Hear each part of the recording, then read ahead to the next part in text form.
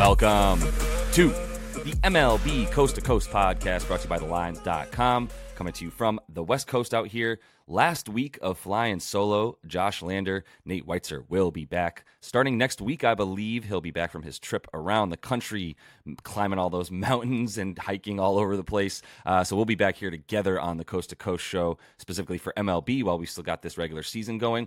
I am happy to announce that I had a really good week on last week and a solid way to end the week, specifically on Friday, 4-1, up nearly a full unit on the night there, and a pretty big slate. Pretty much rode the Phillies to victory and Zach Wheeler. That game actually got delayed, interrupting Zach Wheeler's incredible performance. He had 11 Ks through 6.2 innings. Had to get removed there after the rain came in and really caused everything to get messed up for them. But the Phils did hold on to win that game 2-1, meaning that I got the first 5 money line right for them. We got the money line right for them. We got Wheeler to get 6 Ks plus the money line player performance double. So the Phillies really helped us. And then Max Scherzer, formerly of the New York Mets, pitched his last game with the Mets on Friday, got us over 5 Ks as he is now a member of the Texas Rangers, and the Mets continue to unload payroll as they give up on the rest of this season anyway. And the only game we did get wrong was the Tigers, who almost came back to beat the Marlins as the underdog. Would have gotten us plus 130 there on the 0.3 units that I bet, but they did not come all the way back, only got within about a run there at the end of the game as they were trailing for most of that game, were the Tigers against the Marlins. So on the season, 17-15, up 2.04 units now for you guys. Look to continue to build off of that. Hey, we're making money, right? In just 2 or 3 weeks, made a couple $100 hopefully for you guys. So we'll continue to try that out here on this slate here on Monday. Definitely want to like and subscribe though. Make sure to follow along. Continue to check out these videos. We're bringing you each and every weekday this regular season in baseball. Also want you to head to TheLines.com. Check out the content we're putting up on the site right now and use the odds finder tool that we have up there. A nice chart with all of the odds and offerings from these from these books that are giving you guys odds in baseball this season. So moving on to today's slate and starting with game 1, my favorite game, I'm going back to another underdog, and that is the Baltimore Orioles to beat the Toronto Blue Jays on the money line. That's plus 120 on FanDuel, quarter of a unit on that. And this is a really good Baltimore team right now. Let's be very clear. I mean, Toronto's playing pretty well also as we come down the stretch here. But Baltimore leads the division now, as they did have a good couple last weeks or so to really overtake Tampa Bay, who continues to struggle, really. And in this one, it's a little bit odd that I might be choosing this moment in time to take the Orioles as the underdog, considering Kyle Gibson's on the mound and has been okay at best at times this season. But I think this is a good opportunity for him. He's in a really ripe position against a Toronto team that, look, they're awesome on offense. They're probably underachieving, honestly, but they're still very good, top 10 offense in the league.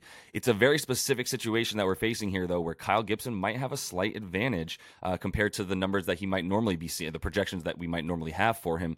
And that's because he needs to throw his sinker ball. He needs to throw his changeup. He needs to throw junk. He doesn't have the stuff, especially at 35 now, to get it by guys without really, outsmarting them, let's say. And he's been really, really good at not walking guys, but not giving up home runs. And that's usually something that we don't see from Gibson, is if he's not walking guys, he's throwing stuff over the plate and giving up home runs. If he is walking guys, we know how that can go for him. If he has guys on base when he gives up some home runs, but he's kept the ball low. And against right-handed pitching, he's been incredible with those 2 pitches specifically, with the sinker, the changeup. You can probably throw the sweeper in there as well as another pretty solid pitch for him this year. He's getting a really nice ground ball rate, about 47%. Would like to see it a little bit higher. That's probably why he's not that good this season. But the fact that he's not giving up home runs and has a decent fly ball to home run ratio rate means that I think we can feel pretty good that he's going to be able to hold his own against this Toronto offense, who, by the way, the 2 pitches that they struggle against, and it's against right-handed pitching, are the sinker and the changeup. And I think that there's some opportunity for him to get it by some of these guys. The Orioles are 32-20 on the road this season, where they are right now. They're 7-3 in their last 10 road games as well. And I think, facing Bassett here is a pretty good opportunity for them to be able to get on Bassett in this one, who's been really bad as of late, to be honest. He's had one good outing in his last roughly 7 or so. But if you look at the way that he's giving up a ton of home runs and he's giving up a ton of contact specifically to righties, to lefties. He's been much better against righties, but this Baltimore lineup is about to throw 7 left-handed hitters at him probably in this game so that they can make sure that they get to Bassett, who has a 380 WOBA to lefties right now. And he's leaving stuff out over the plate. He's doing what Kyle Gibson is not doing, which is throwing a lot of junk that kind of hangs there, and that's why he's got a lot of hard contact against him. And despite the fact that he has one of the best offenses backing him in the league in this one, I think the fact that Gibson can sort of get the ball, keep the ball low and get it by, or at least keep it from leaving the park, hopefully get a bunch of those ground balls again, and that's really have his offense take advantage of Bassett's inability to handle lefties. And Bob's your uncle. We've got a plus 120 win, hopefully, for the Orioles tonight. So second game here, Milwaukee at the Nationals. And, man, the Nats are pretty bad. It's interesting because they're not that bad against righties. At least they don't strike out against righties. They have a pretty nice average against righties. They're taking on Corbin Burns, who looks like himself again, to be honest. So, I'm riding with Corbin Burns. I'm taking Milwaukee on the run line here, minus 1.5, and that's minus 120 in your odds from Caesar Sportsbook. 0.4 units on that. Corbin Burns, like I said, he's back. He's facing a team that maybe the Nats won't strike out too much, although they have been striking out lately, as they did to the Mets a lot of times over the past weekend when they lost 3 of 4 to the Metropolitans, striking out to guys like Verlander and Scherzer a lot. So I think there's some pretty good opportunity to ride with Corbin Burns if you want to talk about his Ks. It's a little bit high tonight, over 6.5. But this Nats team just. We're talking mostly just about the run line here and why Burns is going to get his Ks. He's going to get them to strike out and really get out. He's got a 3.46 ERA and a 1.04 WHIP. That's been even better in terms of the expected numbers for Burns over his last 3 starts. He has given up 3 runs twice in his last 5, but even if that were to be the case, I think that the Brewers, not great offense, should be fine. However, against Jake Irvin, they did get Carlos Santana and add him over the weekend, which I think was a big add as they try to really up their hitting and maintain their lead in the division over the Reds, who are hitting the tar out of the ball a lot right now.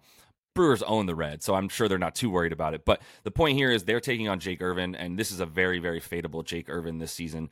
He owns a 5.4 ERA and a 1.31 WHIP in the month of July, where he's actually had 26.2 innings of work, 5 starts since a month ago. 8 home runs allowed in those 5 starts. So not going very deep into games and giving up a lot of hard contact, hard hit balls are leaving the park for him, which is why that ERA is so bloated, and he's, despite not pitching and on top of not really making it very far through games. So I think that the Brewers are ripe to be able to hold on to this one from the jump, and then really rely on that really, really good pitching, really good bullpen to maintain a lead over Washington to the tune of 2 runs at least in this game. If you want an alt line of 2.5 runs, you do get plus money there at about plus 125 for Milwaukee to win by 2.5.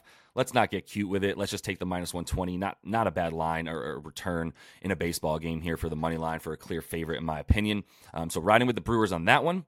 And finishing things off here with the Bravos. And they're taking on the Angels. And this is 2 very fun teams to talk about right now.